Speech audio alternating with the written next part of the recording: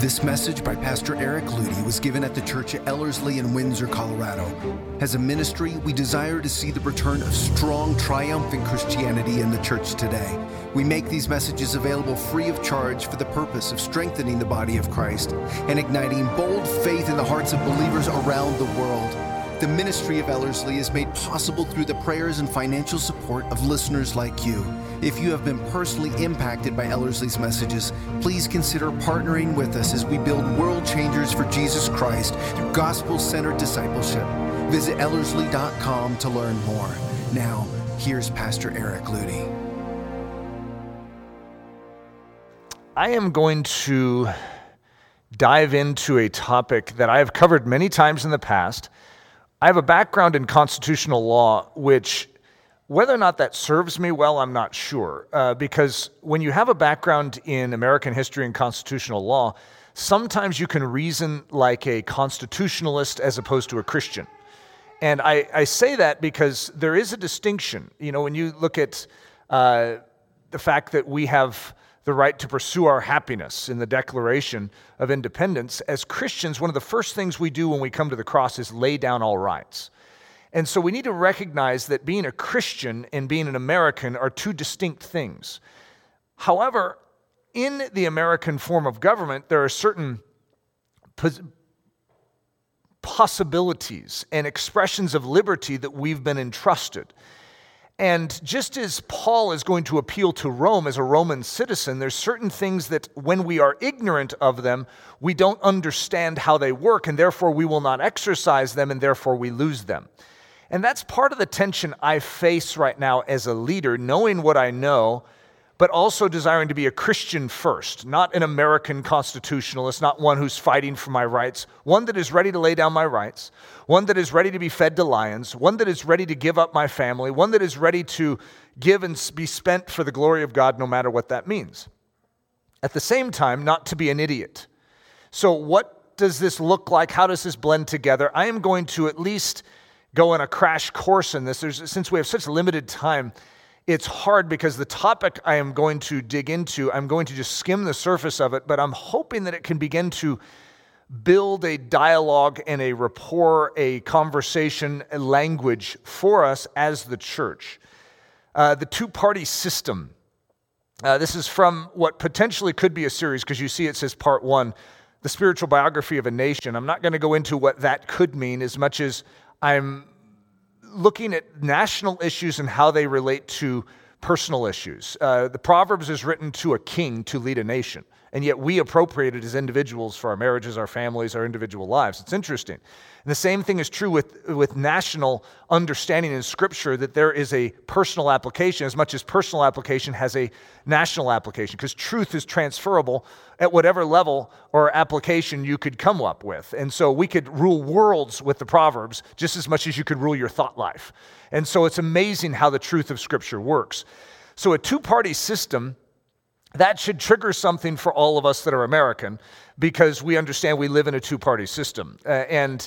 Many people have tried to change that, the two-party system, and they try and, Ross Perot comes in and, he tries to run for president, and the third party never seems to work. It just sort of stirs it up and messes up one of the two parties so that other party's compromised, they lose the election, and the other one of the two parties actually wins. So the dynamics of a two-party system, many of us have complained about it throughout our entire life. It's just sort of a reality that exists around us. And in an interesting way, the gospel is based on a two-party system. The kingdom of heaven is based on a two-party system. And I'll go into that at least at a slight level, but you need to recognize there's light and there's darkness. And I'm not trying to infer that in the two-party system in America there's light and there's darkness, even though some of us say, oh, there sure is. It's interesting because things have a tendency to split in half. And when you have evil and you have good, you have flesh and you have spirit, you have this unique dynamic of twos all throughout Scripture. And so if you hear me teach, if you hear me disciple, I'm always going to break it up into twos, because God does. All throughout the Bible. The Bible's divided into twos. And you see there's law and there's grace. You see that there is a method of law which is only going to expose sin, and then you have grace which is going to solve it. And you have the solution in Jesus Christ. And so twos all over the place. But a two-party system, I'm going to go back in early American history to the Battle of the Two Parties. That's not what it was called, by the way. It was called the 7 Years' War to those that were in Great Britain, because it just took forever. To those that were here in America, it was called the French and Indian War. And so most of us do not spend a lot of time studying this war. However, the dynamic of it is uniquely parallel to what we're going through today, just different pieces, different parties. The two parties in this one were France and Great Britain, and they were vying for control of, guess what? What we know as the United States. And so it was basically a battle over Canada, the northern half of the United States. And guess who's caught in the middle? The colonials, the colonists, the Americans. We were stuck in the middle of this battle of two parties. And, it wasn't that pleasant for us, is the way I could say it. But the American colonies were caught in the middle. Now, I'm creating a parallel because I'm going to talk about something that's happening today, and I'm going to say that a group is caught in the middle of a two-party system. So, in 2020, the battle of the two parties, Democrats and Republicans, there is a party that is caught in the middle, and I'm going to just call it the church is caught in the middle. In other words, we're not just like in early American history. The colonists weren't the French and they weren't Great Britain. They were subjects of Great Britain, but some would have said they're subjects of France. In other words, you have all sorts of unique dynamics that are taking place, but because these parties are power hungry, property hungry, they're going to make decisions that are going to affect this other party. In 1765, it was the colonists. In 2020, it's the church. And we are just sort of caught in the meat grinder here because of politics. And so how do the colonists respond? I'm not even going to try and endorse their response. It's ultimately going to lead to a revolution, right?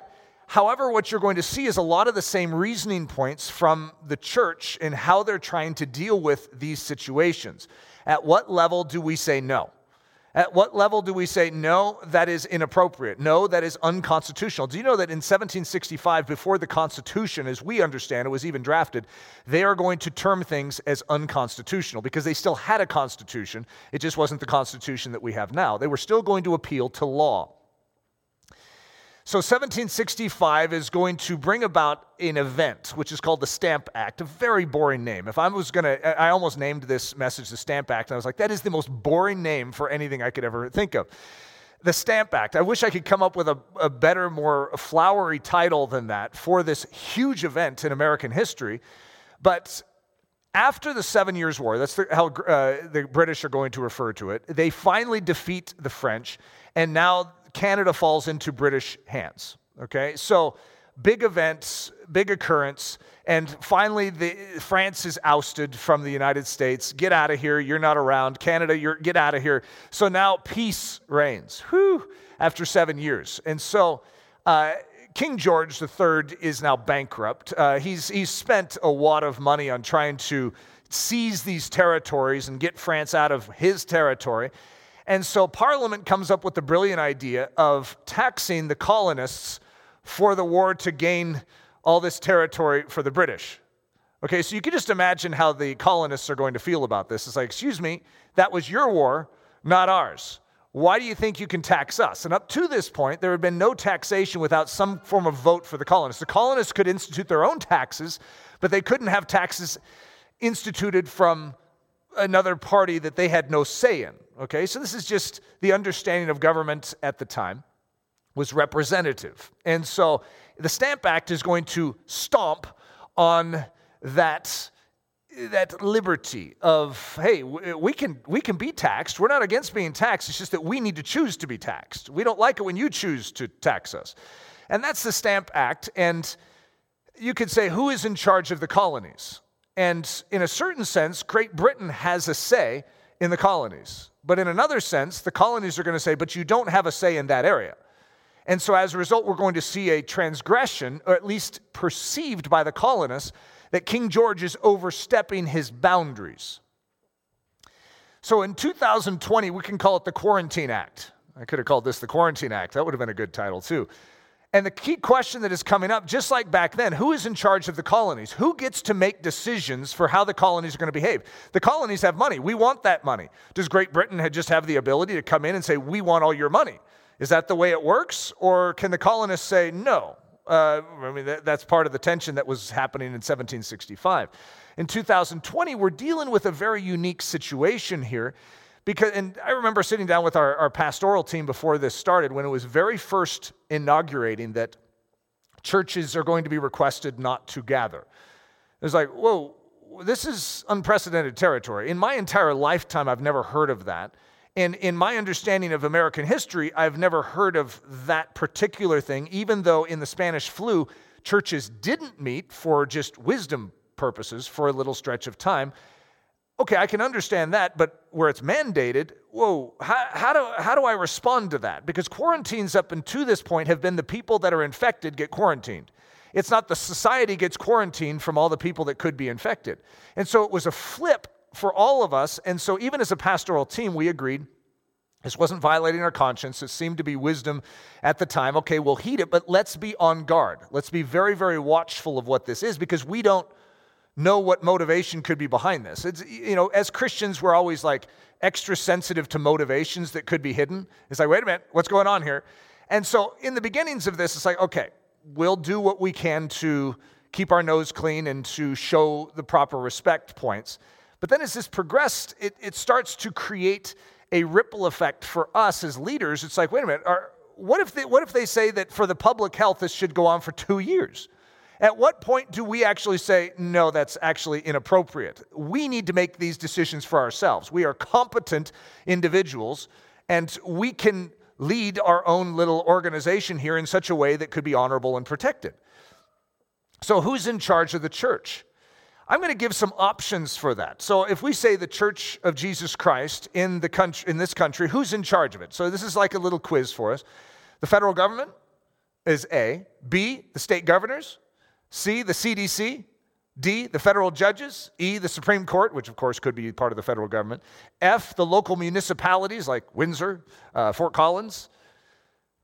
G, all of the above. H, none of the above. I have absolutely no clue. So in this, some of you might be disappointed because there's very fine levels of conclusion you could come to. I'm not going to come to the fine levels of conclusion as much as give us reasoning points to hopefully land with some solid conclusions. I'm going to give you the correct answer to this. It depends. Doesn't that drive you crazy? Give me an answer, Eric. I just want a legal answer. Actually, that's why it's challenging, because it isn't just a very easy way to address it by saying, hey, the government has nothing to do with the church, because that's an easy way of saying it. However, the church is in a building which is on land. Okay, that land is parceled out and is part of a municipality. That municipality is part of a county. That county is part of a state. That state is a part of a federal system. And as a result, there are laws that govern these systems. We are on a piece of property that has laws governing it. Who came up with those laws? Not the church. We don't just define our own laws for zoning here just because we're the church. Hey, get out of here, state. You have nothing to do with our parcel. Well, it does have something to do with our parcel. However, it doesn't have anything to do with the message I'm giving you right now. So at what point do we see that line drawn? So it depends. Let me give you some examples of how it could depend, okay? A, are there sufficient parking spaces? So actually, the church should make wise decisions on creating sufficient parking spaces when it builds the facility, right? However, there is a municipality, local, like the town of Windsor, who actually is going to have an opinion on that. And as the church, we submit to that there are governing laws that say for this much occupancy, for the safety of roads and travel and how the flow of traffic works in a neighborhood, that there needs to be sufficient parking. If you're going to have 300 people in a building, then you need to have sufficient parking to supply for that. Does that make sense? Is that something that's why I say it depends. Who's in charge? Well, in that situation, it'd probably be the local municipality. Is this property zoned for a church building? Well, there's another one. This is a church. This is a church property. However, there's a zoning, and it can be misused. And zoning is actually not a bad thing. It's to protect environment. In other words, if you are in a neighborhood and no one cares about zoning, someone could just stick an oil well right smack in the middle of your neighborhood, right in your park. And so there you are, and you're going with the kids down to the park, and there's this oil rig there. It's like, what's this doing here? Well, We don't have zoning anymore. You can do whatever you want. So a guy came in and bought up this park, and now he's stuck in an oil well. And you could be like, that's ridiculous. Why would anyone do that? Well, that's what we protect against with zoning. So zoning has a certain mindset. A lot of us get mad at zoning, but it has a mind behind it that is actually to protect and to help, right? And that's part of civil government's responsibility, not the church's. The church isn't responsible for protecting that park from an oil well being placed there. Are the bathroom facilities up to code? Again, this is something where we as the church could say, get out of our bathrooms. They have nothing to do with civil government. At the same time, in the construction of it, there are certain codes that we're responsible to maintain. And if we do, there's peace, right? If we don't, and we snub our nose at the local governments that come up with their code issues and their ridiculous inspectors that come out and make it hard for us because we're the church, because we always think that. In other words, there are certain overlaps. What time should the church service start? Whose responsibility is that? Well, if the government starts poking its nose in on what time we start, that gets weird, okay? Now, there could be things like curfews, like don't make a lot of noise after 10, okay? And that might be hard for us as a church because we start singing our Hallelujah chorus right at 10:05. And that could create an overlap and a dimension of challenge, which is where we need to be respectful and honorable and think those things through. Who should be the pastor? In other countries like China, the Three Self Church has government-appointed pastors. And the government's appointed or government previewed sermons. Okay? In other words, this is a step beyond the way we would look at it in America. We say, no, the church actually has its own autonomy to be able to choose its own pastor. The government can't tell us who can be a pastor and who can't. What soteriological viewpoint is taught here? You don't need to worry about if you know what soteriological viewpoints are. It's just that is a study of science of salvation. Is that something for the government to tell us what soteriological viewpoint we should have in a church? What's the church's view on homosexuality? You see, when the government comes in and begins to influence these things, it is crossing over a boundary because that clearly belongs to the church itself. How many people are allowed in this building? Well, that's an interesting one because as the church, we could say, well, as many as can fit. And the local municipality might say, actually, you cannot crest, according to this one, 377. And so as a result, there's a certain point where the church shows deference and respect back to the local governing laws because they are given to protect for fire code and various things. There's wisdom behind them. At the same time, we have freedom to have 377. If that makes sense, which is way more than I think you could even fit in here. So I'm not exactly sure where that number came from. Should those attending church wear masks? Now we're getting a little more delicate, aren't we? In other words, if the church were to prescribe that everyone needs to wear a mask, then what? What if we're in a church building? Does that make it so we don't need to wear masks? Those are questions we've never had in all of history. So as a result, this is new territory for us. Should church people social distance? Okay, now this is territory that is unique because you're dealing with civil issues, just like fire code, mixing with the church. Okay, now there's one thing for me to be asked to speak. I think Philip's illustration this week was on Hebrews chapter 7. And it's like the government mandates that all churches preach on Hebrews chapter 7 this week. That would just be weird. And all of us would be like, that has nothing to do with you. You have no say in what I'm going to preach in the church service. At the same time, do they have say on if we social distance? And I'd say that's part of what has been challenging in this stretch of time. This is new territory. The biblical flow of authority. Civil government is different than other forms of government. And so God is going to outline how civil government works. Civil government is a biblical concept, number one. It is a God concept, number two. God is the one that created government. He's the one that carries it on his shoulders. God is the one that administers authority. He's the one that comes. All authority comes from him. And so as a result, we recognize that all governments, whether they acknowledge God or not, are still under God. Okay, so a biblical worldview on government is still going to establish God at the center, even if you're the Chinese government and you don't even acknowledge that there is a God. Well, the Chinese government is still under God. Okay, so that makes it a little difficult when you're a Chinese church trying to appeal to God. That doesn't really work in their system, but it's still a fact. And then you have underneath that rulers, king for some countries, law in our country. Our country is actually not ruled by the President of the United States, it's ruled by the Constitution, it's ruled by law. And as a result, even the President of the United States is under that law. Did you know that? That's actually one of the founding principles of our country, is that we can hold all of our representatives, all of our leaders accountable to something higher. In the countries that, for instance, Great Britain at the time, everyone was under the king. And the king could get away with whatever nonsense he wanted. Meanwhile, he could hold everyone to his law. And so it was what we could consider a double standard, and it's dangerous because, as it's been said in the past, power corrupts and absolute power corrupts absolutely. That's not a biblical statement, but it is a true one. And so then from that, you have delegates. The king has power, or the Constitution has power, to appoint different people. And so as a result, we respect those people because that law, which is under that God, is actually empowering those people to make laws and to rule and to enforce and to do what delegates do. A delegate simply means someone who has received authority from someone else, okay? So, and then man, this is us. Underneath, we are going to respect our local government, who is under our federal government or under our state government, and so we have a flow chart of authority. But everyone still is going to stem to God. So therefore, just look at this real quick. What if what one of the delegates asks us to do violates what God asks us to do? Or what if it asks us to violate the law? Well, then we have to appeal higher. And that's what you're going to see in Scripture. You're going to see Peter and John, when the high priest says to them to not preach in the name of Jesus, they're going to appeal higher and say, well, but we still are under God first.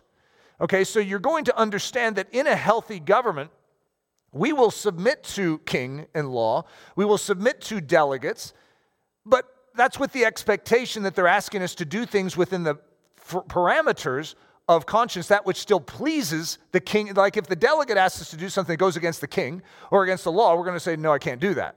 I'm going to appeal to the king. However, if any of the king or law or the delegates ask us to do something that violates God, then we're going to still appeal higher to God. So the American flow of authority is similar to this. It just has some nuance to it. So God is going to be the primary source of law giving, and even the founding fathers are going to esteem that and recognize that. And you're going to institute something known as the Constitution, which is another creative way of saying law, the law for our land. And then that is going to allow for what we call elected representatives. But the other thing that I can't put in here because it's more of a confusing chart is something like state government. Okay, because states are like individuals. Like we have 50 individuals underneath this Constitution that all have a responsibility and a liberty themselves to function as long as they don't violate the other states. And a lot of that was violated in the Civil War when Lincoln, with his Emancipation Proclamation, overruled all the southern states. Okay, so we have certain things that have shifted over time. Most of us are happy that Lincoln did it. You know, if you were to ask us, are we glad that he emancipated the slaves? Like, absolutely. However, he also overstepped constitutionally states' rights. And so that's why one of the challenges with my background in Constitution with what Trump did on Friday, which I really appreciated, when he's saying, all of you churches, gather. And he's overruling all states. I'm like staring back going, yay, meh. It reminds me of the emancipation of slaves with Lincoln. I really like Lincoln's decision. That was good, Lincoln.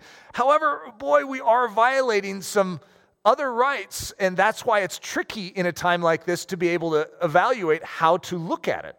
But God, Constitution, elected representatives, we could say states, and then delegates. So these are the ones, like, for instance, in our state, we have a whole bunch of people underneath the state government, or then even at the local level, the county level. We have a flow of authority down to us. And so in a situation like this, one of the things that is important for us to recognize is that we can appeal higher. And there is a law and there is a religious freedom, something that cannot prohibit us from gathering in the very core of our Constitution, which is why this is creating a stir and a difficulty for us as a church. It's like we want to submit, we want to live peaceably with all men, but at the same time, we feel it's essential that we gather. Jurisdiction, the decision territory over which someone has say. So juris meaning a territory of legal authority, diction, speech. So we have a territory, a decision territory over which someone has say. The body of Eric Ludy, who has say? Well, Eric Ludy, right? Who has say over my thought life? Well, I do. Who has say over what my right hand does? I do. This is called self-government. Okay, now I get married and I have a family. Who has say over my home? Well, daddy does, right? And so as a result, if you come in and try and discipline my kids, it feels weird. It just does. It's like, well, why is that wrong? Have you ever been disciplined by someone else's parents and it's just like you feel violated? Because it's incorrect. It violates a clear jurisdiction. And when someone encroaches upon another jurisdiction, it's just wrong. It's like, hey, mind your own business. It doesn't mean the person is, you had to beat them up. It just means, yeah, hey, buddy, could you stay away? You don't belong here. So 4 different decision territories. There's civil, which is what we were just talking about, which is the federal government, the state government, the local government. Family government, which is still a form of government as recognized biblically. God established it. In fact, God established that before he established civil government in this world. This is where it started. Church government and self-government, all recognized in our country, okay, as separate governing entities. So let's go through a little quick test. Should little Joey clean up his bedroom? Whose government, whose decision territory is that? Is that the church? Like, imagine one of your kids gets a little out of line, has a dirty bedroom. Do you think it's appropriate for me to say, you need to go home right now and clean your room, otherwise you don't have lunch? I was pointing to the Smiths over there too, so I want you guys to listen to that. That would be an encroachment. That would be me overstepping my position, because in here, I may be the pastor. I may have authority in this environment, but my authority is limited to this environment and to the purposes of this environment, which is not to rule your family. I am not in charge of how you handle your own disciplining of your children, unless it begins to step outside the boundaries of biblical discipline and becomes harmful. Then I actually have a say, and so does the civil government have a say, because there's a violation of something else that is taking place. Should Pastor Mike preach on Romans 9? Whose governance is that? Well, that would be the church's government. That has nothing, it'd be Pastor Mike's decision too. Or if Pastor Mike is submitted for all of his decision making, it could be an eldership in the church. In other words, those are different forms of government. But it'd be really weird if President Trump told Pastor Mike to preach on Romans 9. You could have a respect for President Trump, but that's weird. He has nothing to do with it, unless he requested, hey, Mike, I'm going to be coming to your church on Sunday. Would you please, for me, preach on Romans chapter 9? That's different. That's a request. That's not a command. Letter C, should the U.S. go to war against Japan? That's definitely not a church decision. That's not a self-governing decision unless you happen to be the President of the United States and the Commander-in-Chief of the Armed Forces. But even the Commander-in-Chief has to submit to Congress. And so as a result, this is definitely a civil matter, not a church matter or anything, or a family matter. Should the guy driving 60 miles per hour in a 55-mile-an-hour zone be pulled over and ticketed? Okay, could you imagine you just decide as you're driving down the road, this guy needs to be ticketed. You have this little light you stick on and pull him over and say, you're getting a ticket. Like, who are you? I'm a local guy who feels strongly about going 5 miles an hour over the speed limit, and you did it. Okay, that's just inappropriate. Should Veronica get her hair cut? Whose jurisdiction is that? Okay, it could be her mom's. But very likely, as Veronica grows up, it's Veronica that decides when she gets her haircut, okay? And there's a few people that probably need haircuts, but it's not your say of when they get a haircut or how they get a haircut or what their hair should look like. Should little Danny chew with his mouth closed? Okay, we're definitely dealing with family government here, guys. Should the state of Colorado raise its sales tax? Civil government. Should the Ludys turn their AC unit on today? You may come over to the house and think the Ludys need to turn their AC on today. However, it's still a family government issue. And so to encroach upon it is actually a violation. If you just come in and open up our refrigerator and start taking stuff out and turn on the AC, and lower it down to 55 degrees, you do what you want in someone else's environment, it actually feels weird. The creepy neighbor that defines your kid's diet. At what point does it become wrong to do nothing? So imagine you have this neighbor who is very fanatical about their cigarette diet. You know that there was something known as the cigarette diet? The cigarette diet, if you smoke cigarettes, the nicotine is like a restriction upon your appetite. And so imagine that this person is like, this is so good. The Ludy kids, they can't gain weight. I mean, we just need to make sure they don't become one of those obese statistics in our culture. And so they start coming over and giving my kids cigarettes during the day. And you could say that's totally inappropriate. That's right, because it's someone who has no business telling my kids how to eat or what to do that is actually influencing my kids and supplying them with something. And so what is it right to do? Look at my subline. And at what point does it become wrong to do nothing? So if I allow my neighbor to come in and begin to define for my household how my kids are going to eat, at first I might feel awkward, like, okay, kids, you could take the cigarette, but just sort of put it in the trash after you're done. Right? But if this person starts mandating, they start policing it, like, excuse me, but did you have your cigarette today? At what point do I finally say, look, this has actually nothing to do with you. I define my kids' diet, not you. Okay, there's something called the Sleeping Beauty diet where they took sedatives to fall asleep because they figured out that when you sleep, you don't eat. And so actually you can lose weight. Elvis Presley went on a 3-day medical-induced coma so he could lose weight. So could you imagine if someone comes into my house and says, I have the solution for your kids? Butt out, bud. That is not your territory. To define my kids' diet, even if I make bad decisions, okay? Now, my family happens to eat a little better than most, so that's probably not the problem my family is going to have. But imagine that I was feeding my kids sugar all day long. Technically, it is still the choice of my home, even if it's not the wisest decision, if that makes sense. And so as a result, there could be an expert down the road that knows a lot better how to do it, but it's still not their business. It is still my responsibility to make those decisions. Encroachment, intrusion on a person's territory and or rights. King George's encroachment, the Stamp Act in 1765, which didn't go over so well. Then he's going to try and continue to press his agenda, and he's going to issue the Townshend Acts, which are going to be taxation on different goods. And again, this is going to ultimately lead to the Revolutionary War, exactly what I'm showing you on the screen. And then the Tea Act, remember the Boston Tea Party? It's like, no way can you do that. This is taxation without representation. This is not your business. King George III, we love you, and we would be submitted to you, but you are actually encroaching upon a territory that is not yours. Okay, now I'm not going to try and endorse the Revolutionary War. I'm not going to say how I would respond back then because I wasn't back then. And I can't tell you what the state of the church was, what the state of the spiritual climate was. A lot of it could be a fleshly reaction. Okay, I'm going to just put that out on the table that though I'm happy with the fact that we were freed from Great Britain, I'm happy with the results, I'm happy with the Declaration of Independence, I'm happy with the Constitution, because I've studied it for years, I know a lot about it, I think it's an amazing thing, I love American history. However, that doesn't mean all of those behaviors should be backed. And the more I've studied King George in Parliament, I can actually get inside of their mind and understand. Just like if I were to look at Governor Jared Polis here in the state of Colorado and put myself in his position, you know, I could, if I'm trying to be Jared Polis and I have his viewpoints, I could understand why he's coming to the conclusions he's coming to. I don't think it's without rationale, as much as it might be an encroachment over territory that is perceived by us as the church. And so that's part of the tension that we face. Paul the Apostle says, we, however, will not boast beyond measure, but within the limits of the sphere, which is a jurisdiction, which God appointed us, a sphere or a jurisdiction which especially includes you. For we are not overextending ourselves as though our authority did not extend to you, for it was to you that we came with the gospel of Christ. It's like what a parent would say. Look, I am not overextending the fact that I'm asking you to clean your room. I am the one in charge of this house. I am over you as a parent. You need to clean your room.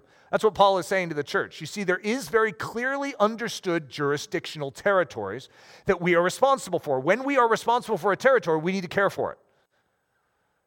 Hudson's summer spot. So back in summer of 2011, Hudson had a log and it had some blue chalk on it, and I was cleaning up for some students coming over, and I stuck the log somewhere. And he goes, hey, where's my summer spot? And I said, your summer spot? He said, it's a log with some blue chalk on it. I go, that was your summer spot, huh? Oh, yeah, well, what's a summer spot? He goes, I sit on it and I mind my own business. That's what he does on his summer spot. He sits on it and minds his own business. I was thinking, boy, we all need a summer spot. The secret to minding your own business well. First, define what your business, your decision territory is. Every single one of us needs to know what our territory is so that we can defend it, so that we can stand for it, right? So I'm going to give you some first orders of business. The first order of business, make a firm decision on Jesus. You're responsible for your soul. And so therefore, the first thing that you must do is make a key decision, because that's what jurisdiction is. It's decision for a territory. You have a territory, you must make a decision for it. This is the work of God, that you believe on him who he has sent. That's John 6:29. In the second order of business, your own plank. So what you're going to see Jesus say in Matthew 7, and why do you look at the speck in your brother's eye, but do not consider the plank in your own eye? Or how can you say to your brother, let me remove the speck from your eye, and look, a plank is in your own eye? Hypocrite, first remove the plank from your own eye, and then you will see clearly to remove the speck from your brother's eye. If we are going to see clearly in this time, we cannot remove the speck from civil authorities. We must allow God to remove the speck from the church. That way we'll be able to see clearly our jurisdiction. We'll be able to stand for it in love and in the Holy Spirit, so that we do not violate the rest of Scripture while standing for our rights. We are Christians first. We are not just free Americans first. We must make a decision in our soul for Jesus, make sure he is Lord. Then we must remove the plank and allow the Spirit of God to convict us of anything in our own life. Then we can begin to see clearly. And the third order of business is seek to save. Our third order of business is not, finally I get my freedom and I'm going to fight for it. The reason we're here is to seek and save the lost. The reason we're here, and I don't care if we have to go into prison cells to do it. Our job is to seek and to save. It's to give up our lives. It's to seek another's wealth and not to seek our own. And so as a result, a lot of us as Americans think, me first, my situation is first, I'm an American, I have rights.